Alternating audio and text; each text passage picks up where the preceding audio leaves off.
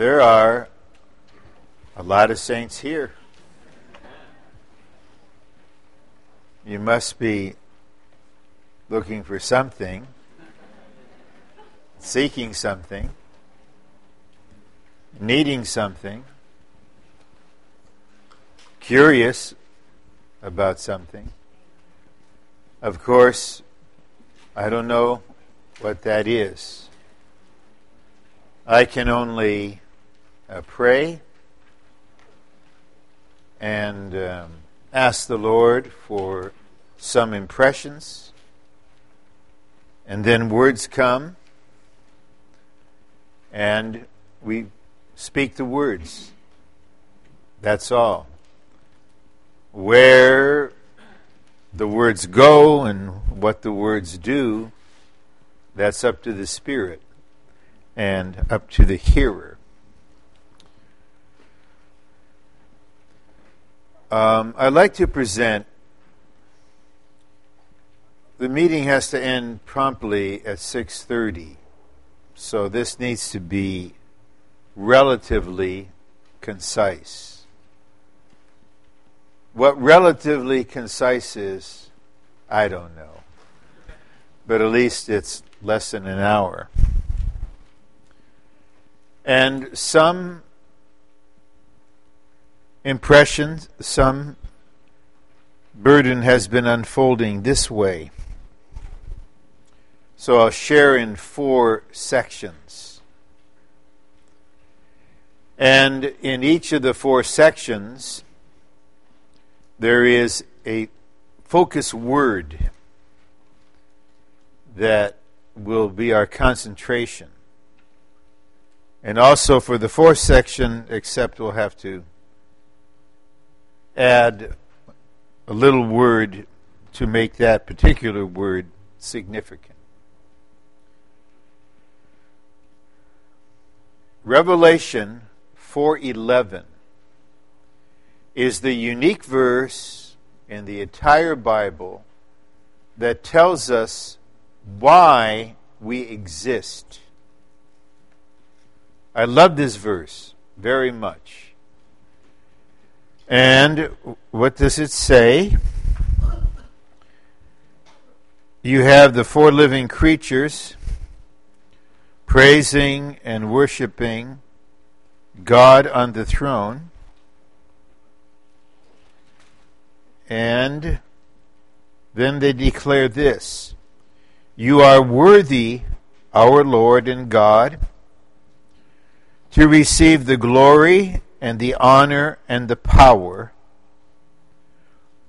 Now we have the explanation. For you have created all things, and because of your will, they were and were created. Admittedly, this is a general and universal statement. It is saying we were all created because God has a will. And according to the Greek language, that word for will is not mainly or merely a resolve. It is a desire with determination. God's will is His desire with the determination to carry it out. That is the reason there's a universe. All the things in the universe exist. Even an entity like Pluto that for decades I thought it was a planet. Now it's been downgraded to a what? I don't know. What are you when you're a downgraded planet?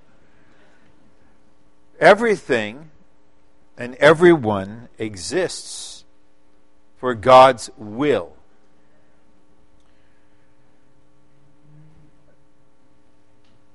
Then if we go to Ephesians chapter 1, we have some further definition, or at least unveiling, concerning God's will. Verse 1 speaks of the good pleasure of his will. And verse 9 speaks of the mystery of his will. And verse 11 of the counsel of his will. The good pleasure of God's will indicates that God's intention and determination are for the fulfillment of the desire of his heart. Actually, the desire of God's heart is the source of everything. Because God has a heart's desire, he has a will. And the will is embodied in the purpose. And the purpose is accomplished through the plan, which also is the economy. So God's will and his good pleasure go together. They are intrinsically related. And actually, only those who care for God's good pleasure will care for God's will.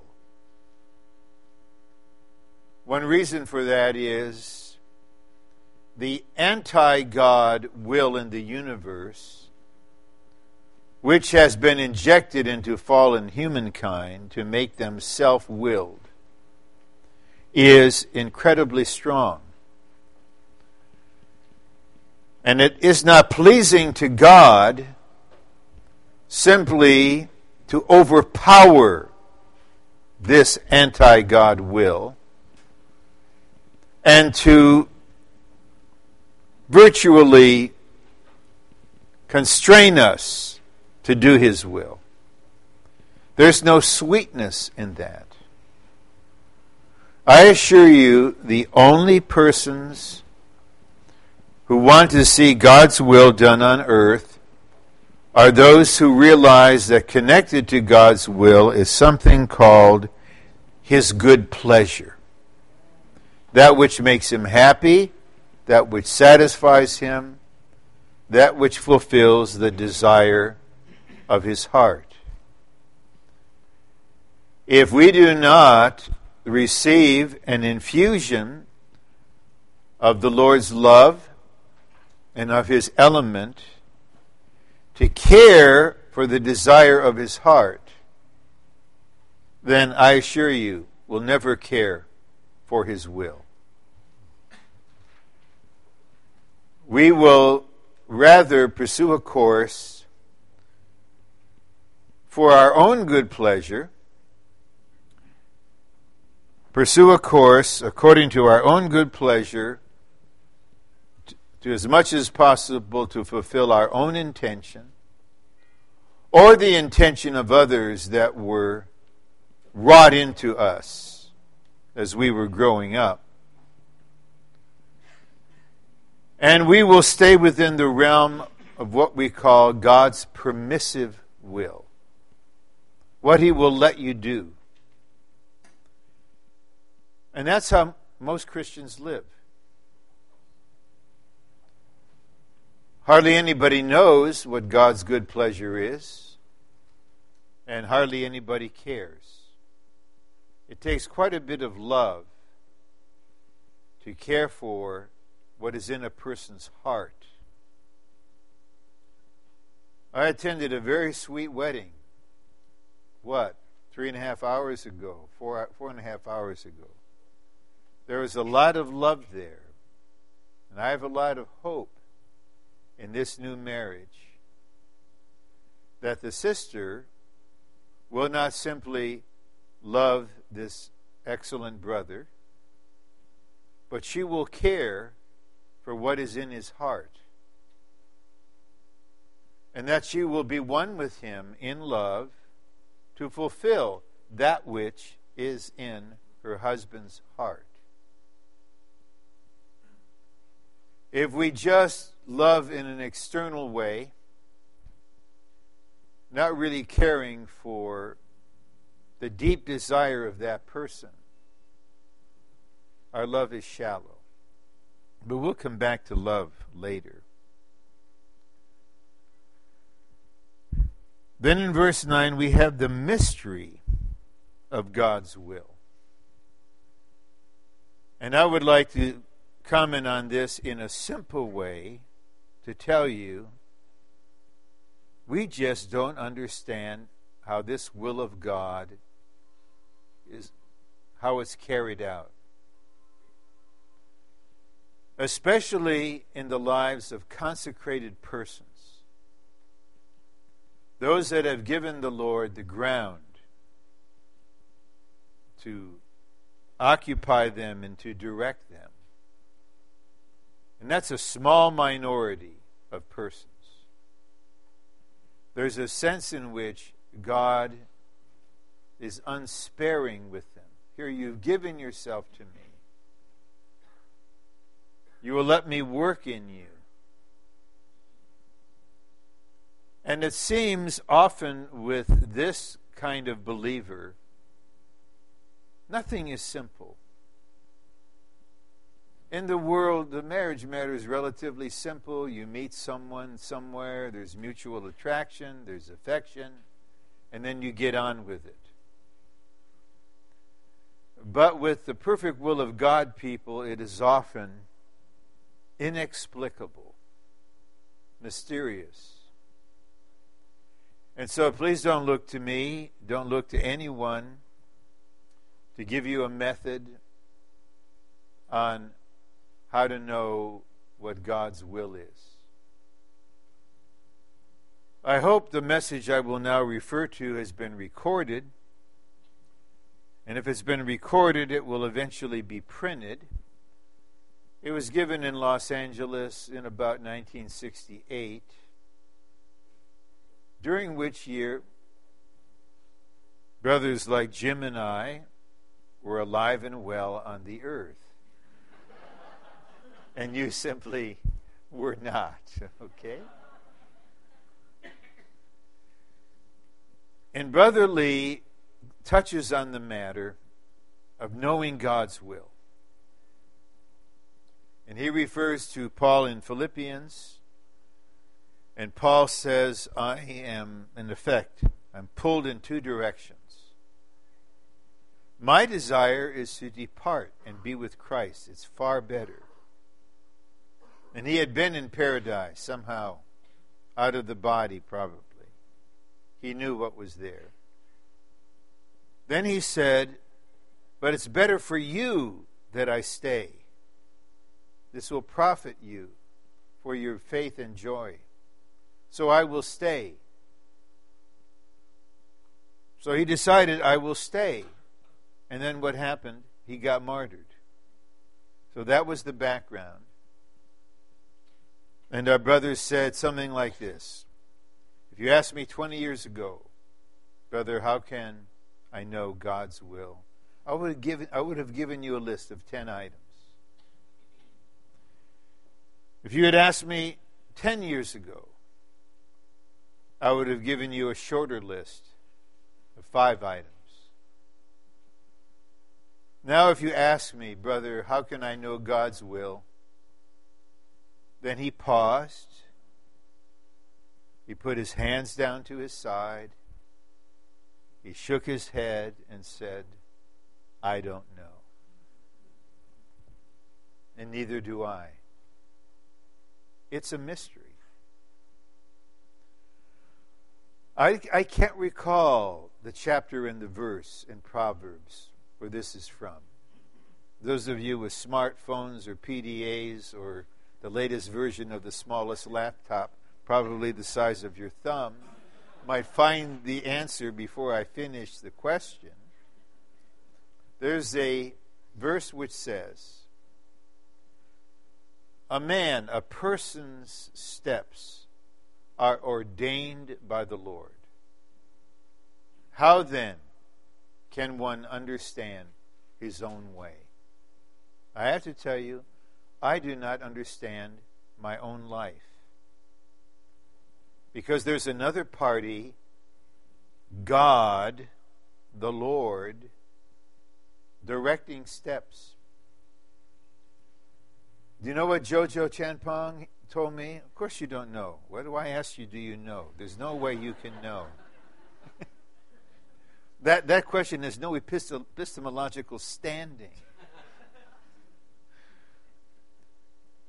He told me this, that he was praying with some brothers early in 2007, that in 2007, that would be the year they find their counterpart.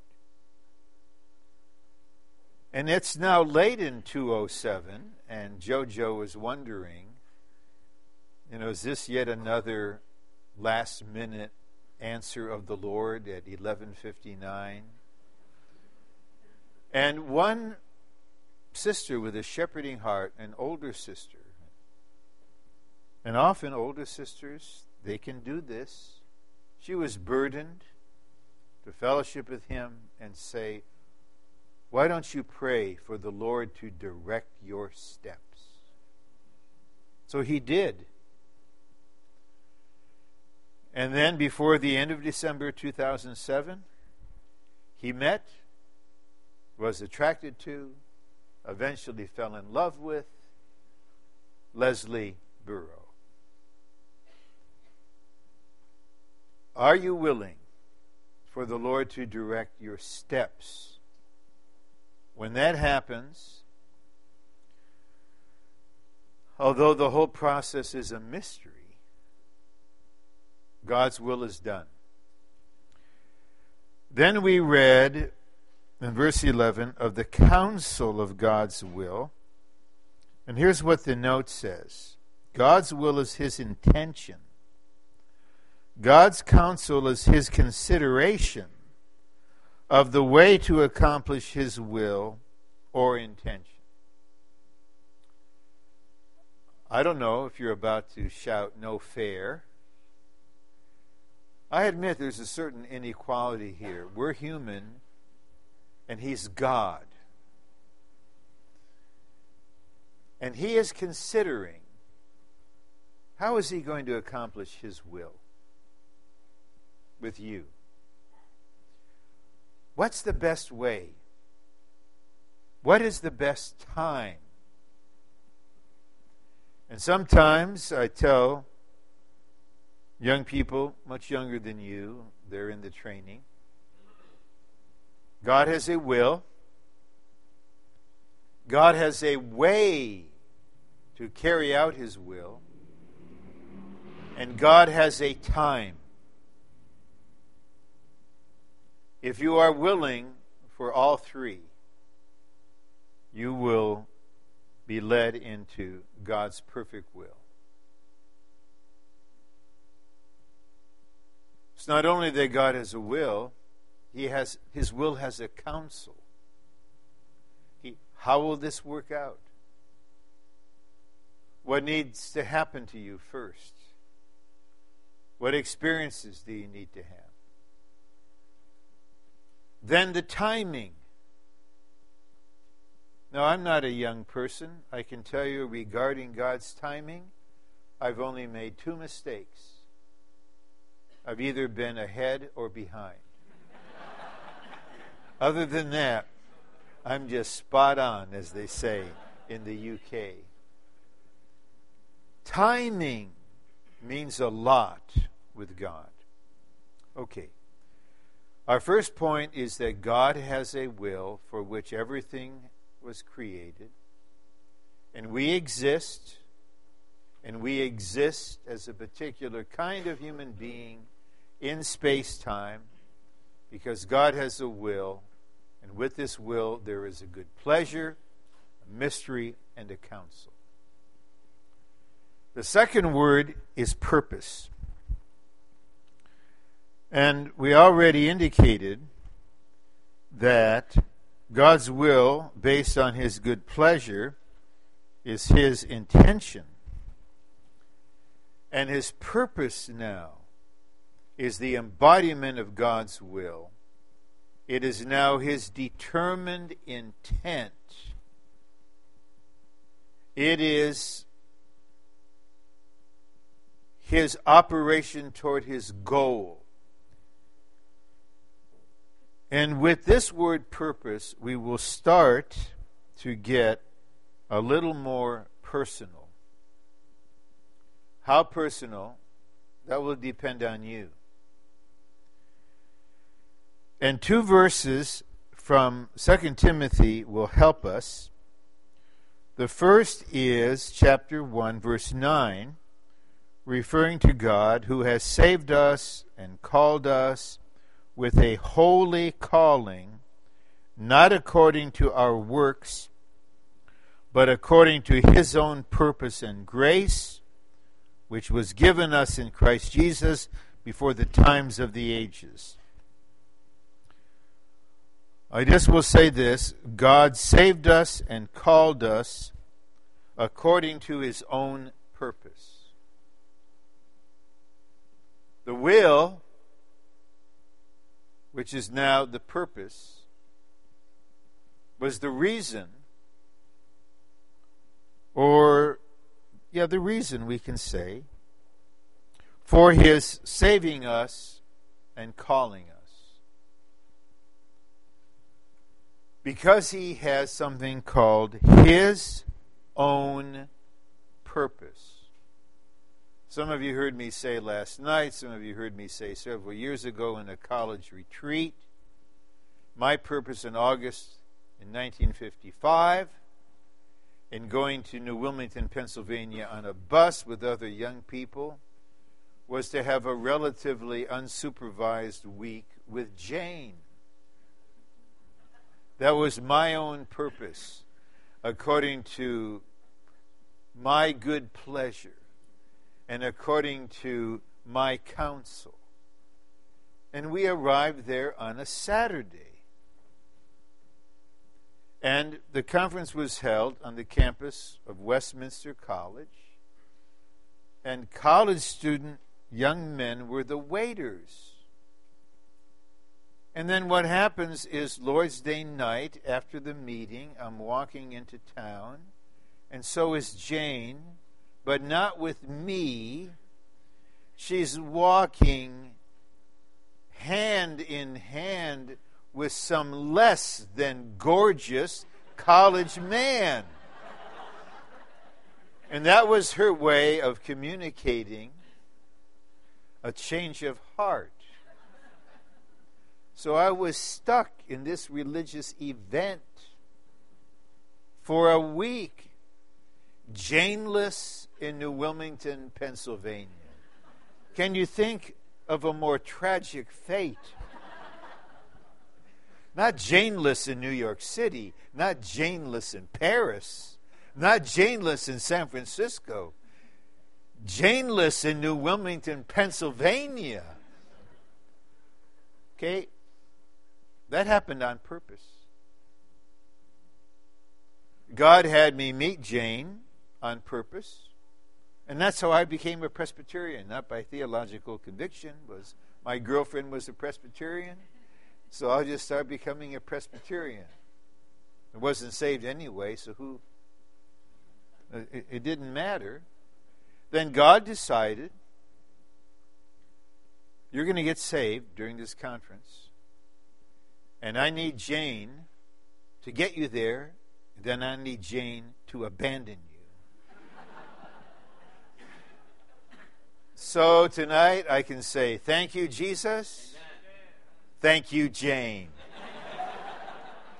May you live happily ever after. I was saved just as you were saved, according to God's own purpose. Now, if we go to 2 Timothy chapter 3, let me see. I've got to find it. Yes. See, in verse 9, Paul talks about those that have departed from his teaching. But verse 10 says, but you have closely followed my teaching, conduct, purpose, faith, let's focus on, you have closely followed my purpose. Chapter 1, verse 9 speaks of God's own purpose. But Paul did not say to Timothy, you have closely followed God's own purpose. He said, you have closely followed my purpose. Do you think Paul's purpose was a different purpose from God's own purpose? No way. If we just speak of God's own purpose, although it's true, it's objective, and it's something apart from us. Eventually, Paul was so one with God in his will and purpose that he could say, my purpose. If you follow my purpose, you will follow God's own purpose. Because that is why I live. And he was indicating to Timothy, that is why I will be martyred. His purpose is my purpose. The situation of, let's just limit ourselves to the Lord's recovery and to those that would like to at least have fellowship, and our hearts are open for all to have fellowship. God's own purpose is out there. God's purpose is in Ephesians. God's purpose is in Romans 12. God's purpose is in the footnotes. God's purpose is in the ministry books. But only when it becomes our purpose are we connected to it. And when it becomes our purpose, then we undergo certain changes. One of which is we have a strong sense of destiny, of cause. God has a purpose. His purpose has become my purpose. My purpose is to live on earth for God's purpose. Therefore, my life has meaning. Then results a determination, not only a destiny, a determination that everything of significance in my human life will be related to this purpose. The purpose is the criterion. I exist for God's will. God's will is embodied in His purpose. And for His will and purpose, I exist. So let's acknowledge the obvious. We all exist. It is not simple to exist. To live a human life, to have your needs met, to somehow fulfill what has been encoded into your being by God's creation, to somehow activate what is in you by God's creation. And to exist, we have the basic needs. We hardly need to enumerate them. And if the needs aren't met, we cannot live for God's purpose. The needs must be met. But here's the sad situation. It's what I would call the great inversion in the hearts of people. And this great inversion has two main phases or aspects. One form of it is, my existence is the purpose of my existence. And you've got a lot of philosophies that will fortify that. So what happens is existence itself becomes the purpose of existence. And existence obliterates God's purpose and God's will for our existence. Now, I will fast forward. At least for you will be a fast forward. For me, it will be a replay.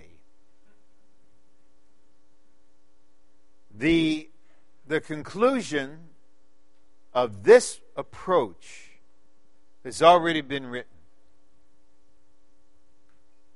And it's vanity of vanities.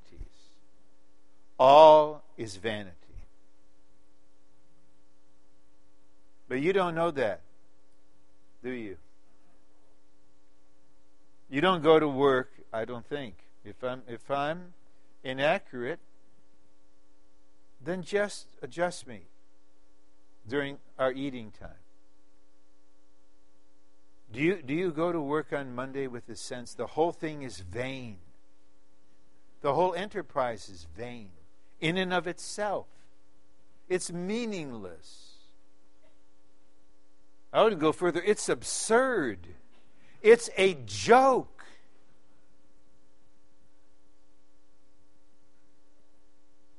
If there is no sense of vanity, this means there is no sense of purpose. And instead, human life or human existence is an end in itself. And since it's an end in itself, the only goal is to be on a career path. That's your word, not mine. That will enable you to attain something in the sphere of existence. And then the whole thing will be nullified. Everything. I hope to be around. I want to see what happens sociologically after the tribulation when money is abolished. I want to see what happens. I visited Cuba earlier this year. And a brother who had escaped by swimming spent 2 nights and a day in the ocean trying to get to Guantanamo, which he did. And he was now a U.S. citizen with his family, and so he was my guide. And this is what happened in the Marxist paradise.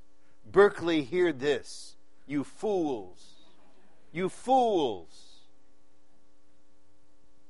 Once a revolution had been solidified, during one weekend, the government changed the currency. By Monday morning, the previous currency would be valueless. So you may say, no problem.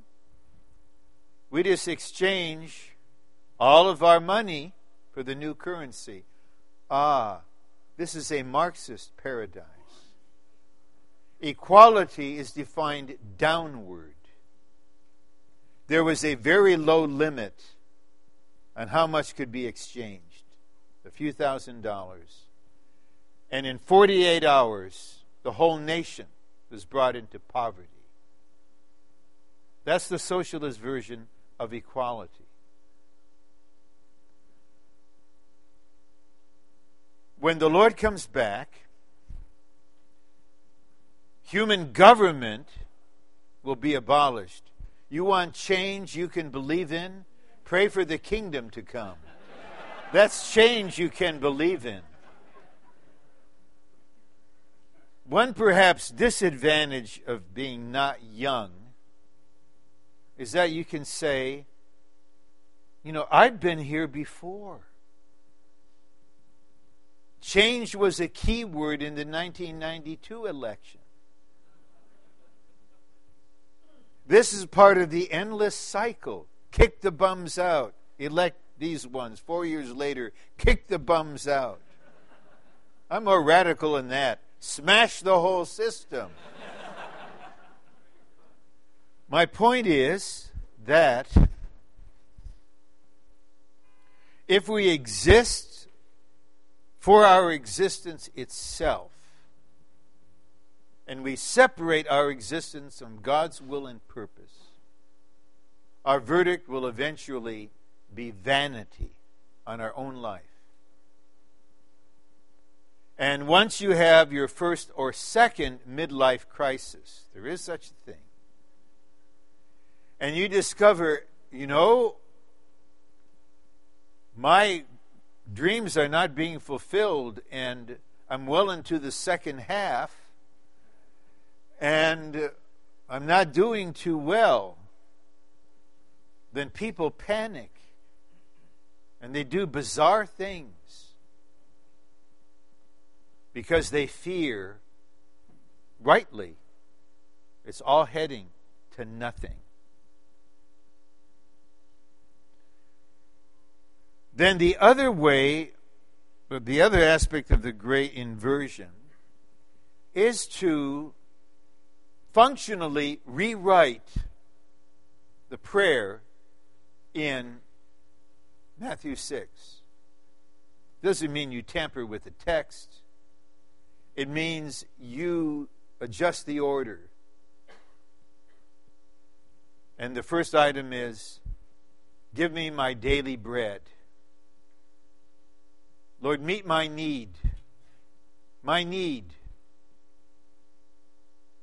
My this, my that. And these are real needs.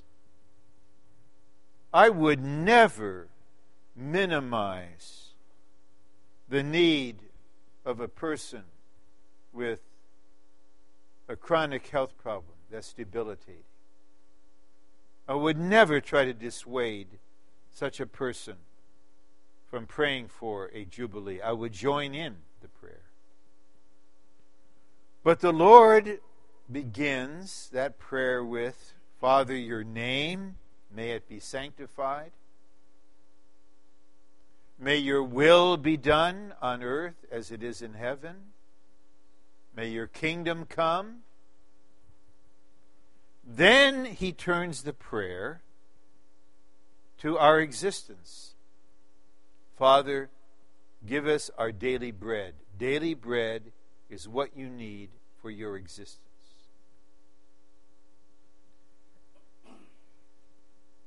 We need the Spirit either to do an X-ray or to take a sonogram or an MRI or whatever, a CAT scan of our inner being to make clear to us what are the scale of values. The Lord's word is kingdom first. Kingdom first. Father's name first. Will of God first. Then, lest we're unbalanced in our spirituality, we should pray.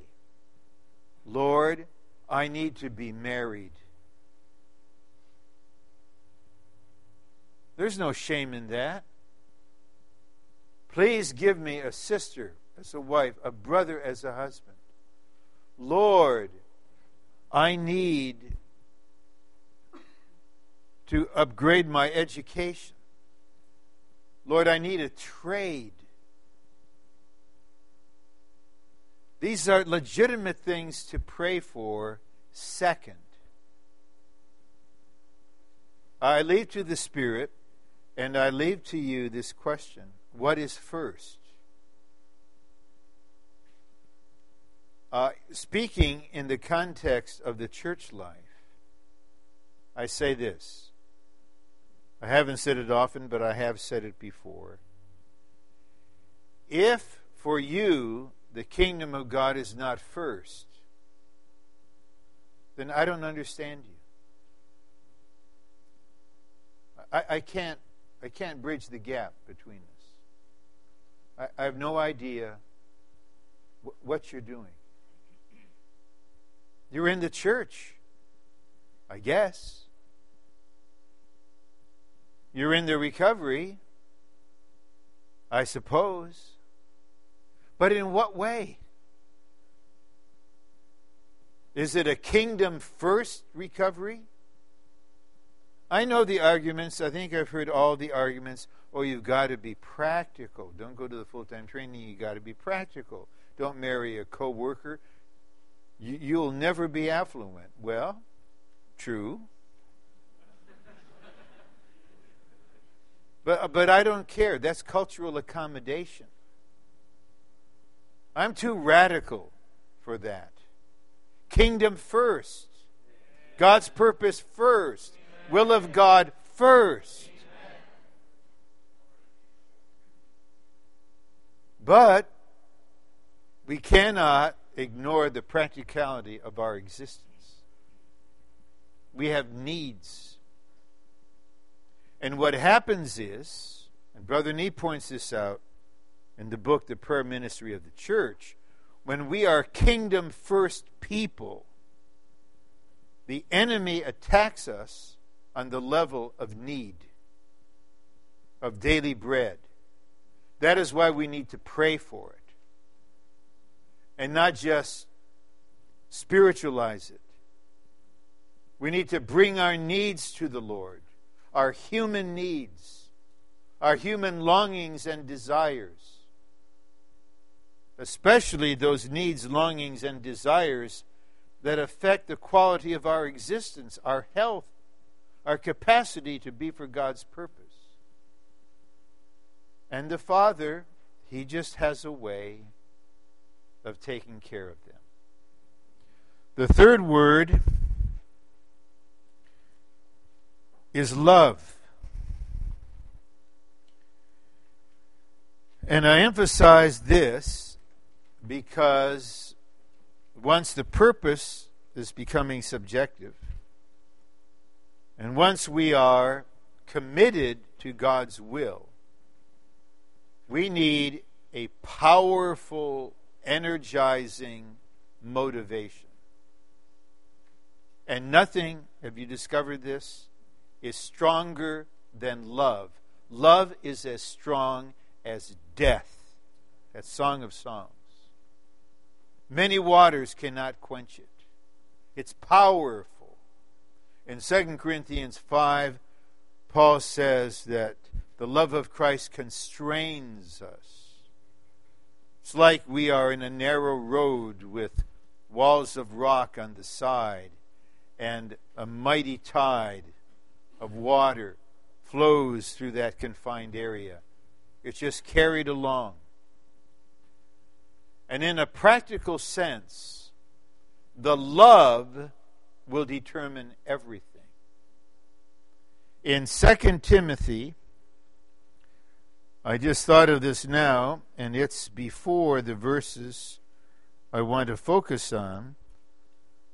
Paul writes this, starting in chapter 3, "But know this, that in the last days difficult times will come. For men will be lovers of self, lovers of money, boasters, arrogant, revilers, disobedient to parents, unthankful, unholy, without natural affection, implacable, slanderers, without self-control, savage, not lovers of good, lovers of pleasure rather than lovers of God." As the age comes to an end, love will be intensified, positively and negatively. And in this passage that we read from does not describe the world in general. The world in general will be worse This describes the degraded situation in the religious system known as Christianity. Lovers of self, lovers of money, lovers of pleasure, rather than lovers of God. And if we think that we don't have an untapped capacity to love, we don't know ourselves. Many of us have been protected from our own being by being in the Lord's recovery, by being covered by protective prayers of saints. And we may not understand what can happen when a negative love takes over a person. Lovers of money. Lovers of money. The Bible does not condemn having money.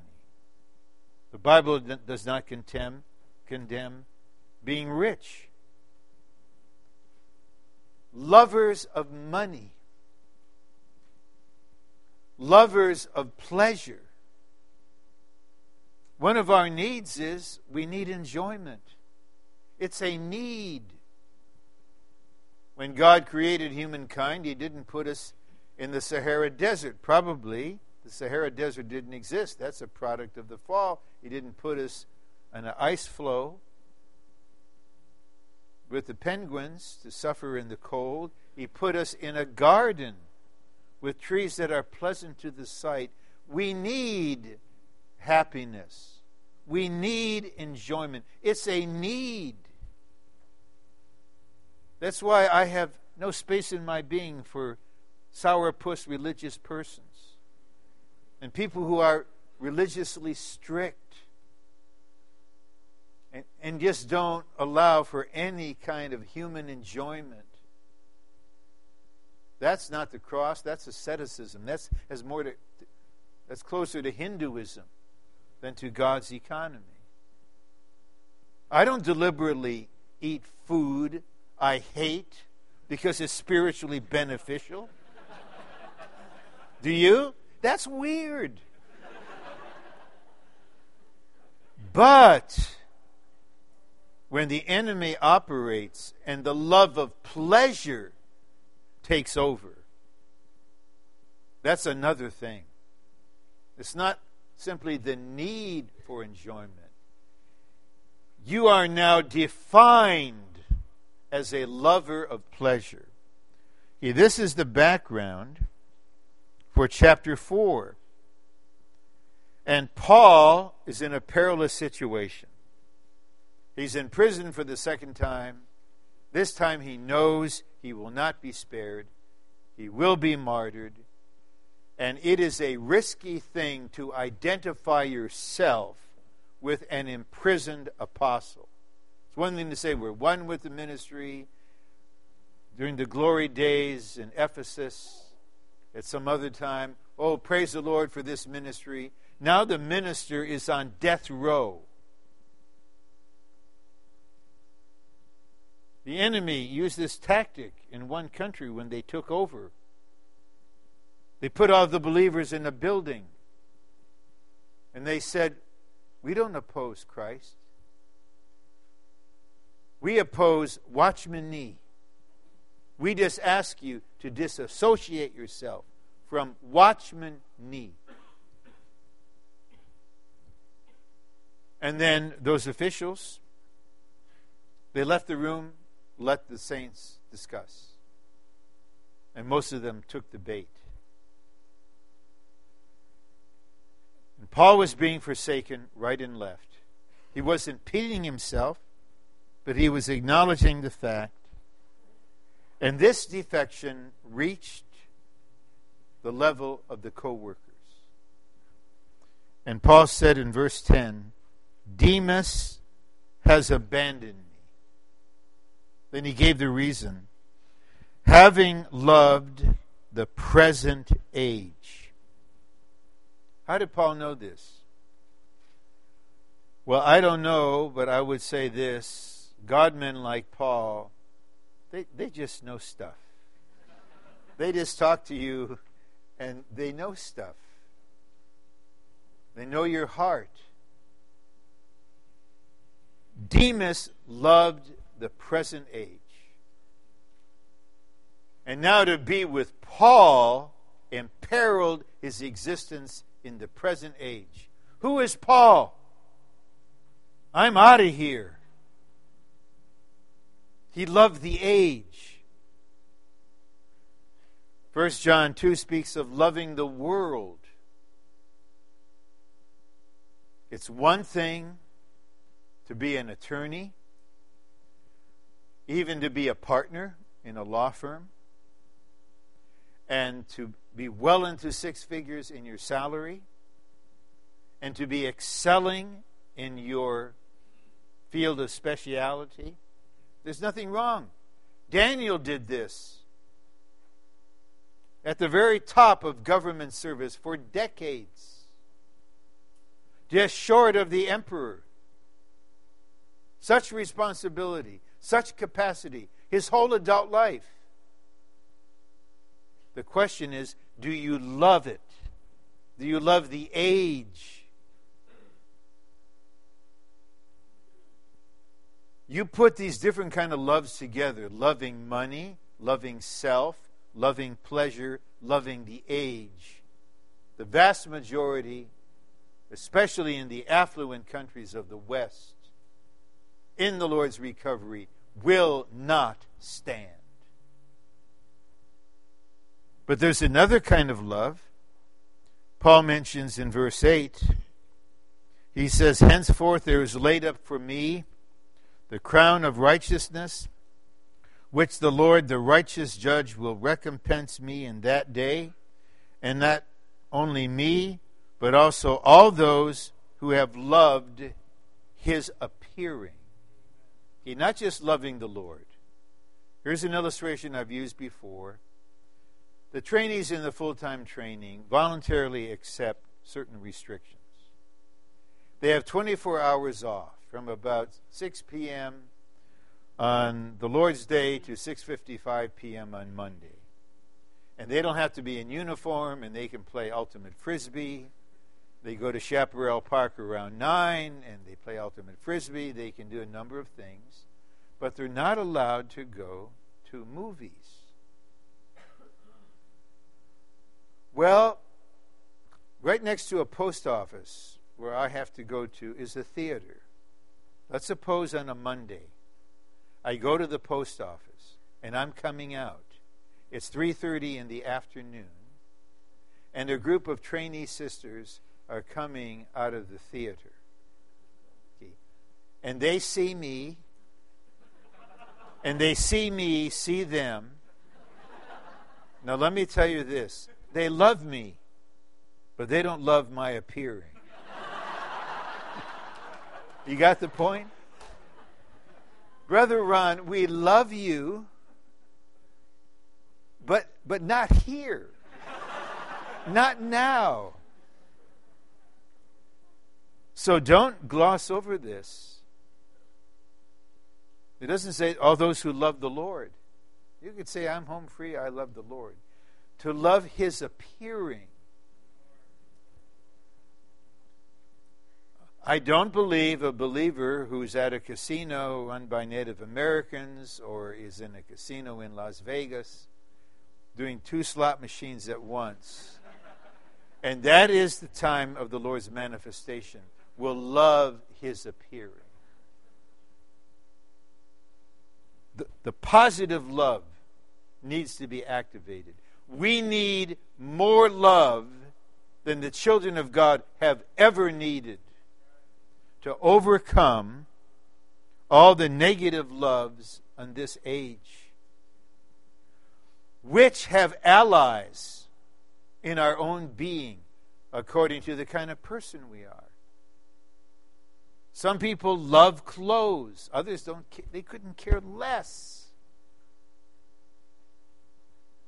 You're not going to find me in Ace Hardware. If I'm going to a store, it'll be Borders. Give me a caramel macchiato and the religious section. I'm in paradise. Barnes and Noble. That is my peril.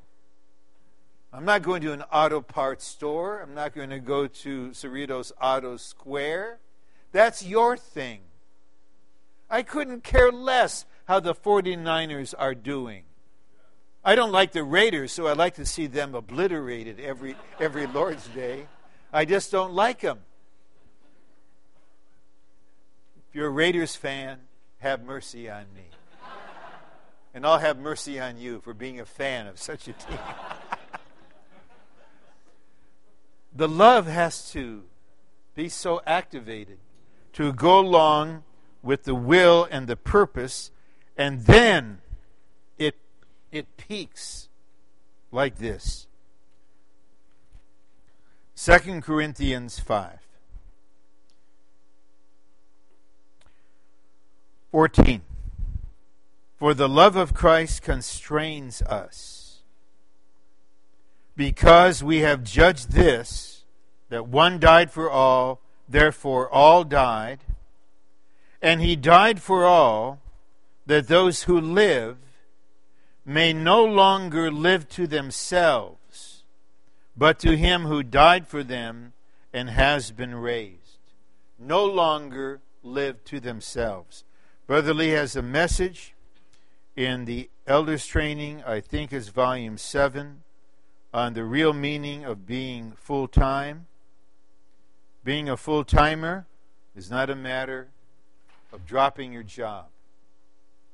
Being a full-timer is that you live to the Lord. Whatever your profession is. You can get up in the morning once you're conscious enough to know what day it is and you're clear about the agenda. You can tell the Lord, Lord, I consecrate this day to you. I consecrate myself to you. You have put me in this occupation and this profession. Today, by your grace, I will live to you. Amen. And if you are living to the Lord, you will surely be the best at whatever it is you're doing. You will excel. You may advance. You may be rewarded. But something has been settled inwardly. You're not living to yourself. You're not a lawyer to yourself. You're not a surgeon to yourself. You're not a mechanic to yourself. You're not a full-timer to yourself. You're not a full-time pneumatic mom to yourself. You're not to yourself. God has a will for which everything was created.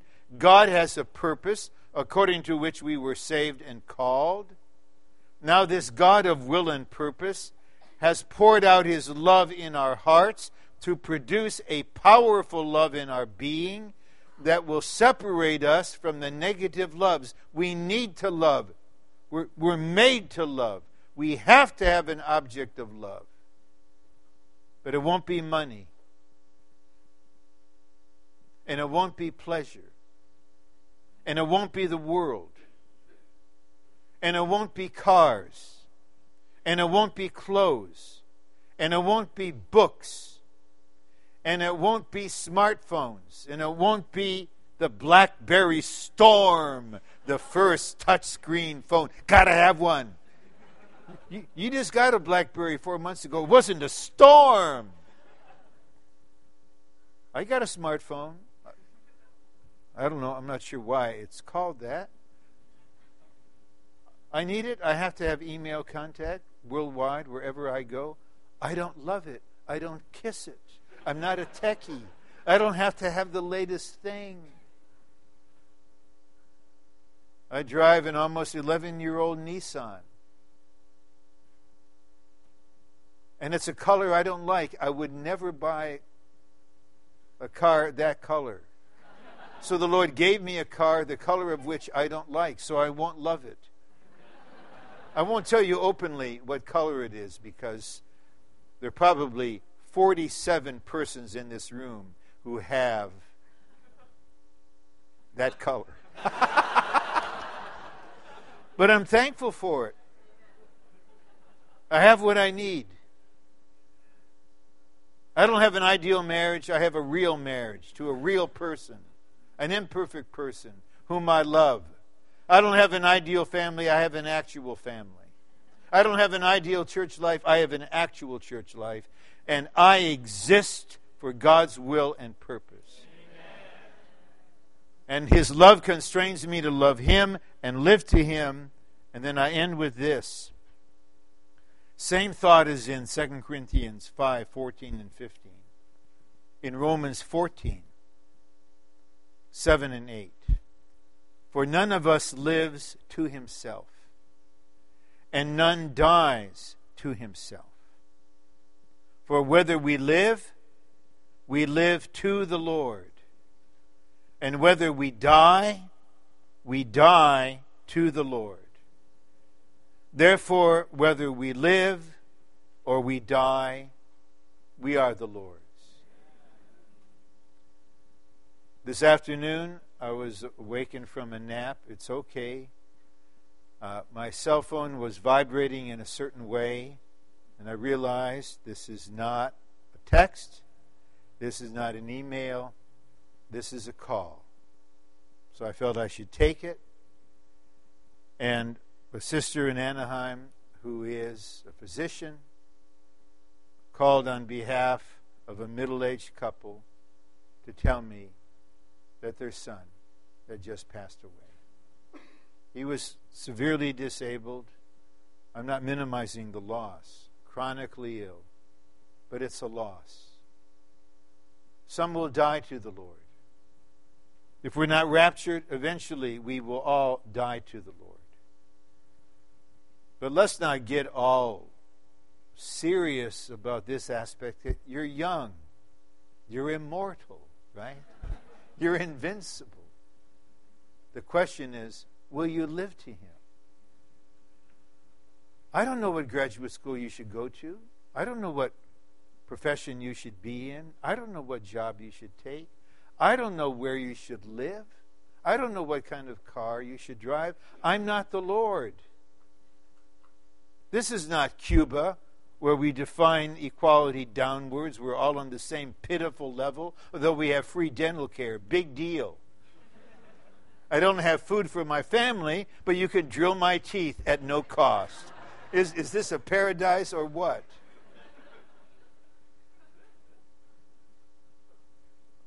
To determine what is worldly, I can't do that. I'm speaking from a very basic level with these 4 words. Will. God's will. Purpose. God's purpose. Love. Loving the Lord, loving His appearing, and living to Him. If all the working saints, hard-working saints, live to Him, they are as much full-time as any co-worker in the Lord's recovery. It's not an outward thing. It's a matter of our being. When you live to Him, then you live a life for the fulfillment of God's purpose, for His perfect will. Your needs will be met somehow, in some way, at some time. And what will be in you? You will love His appearing. And as we tried to share last night, you won't be bent double. You will stand erect and lift up your head and pray, "Come, Lord Jesus."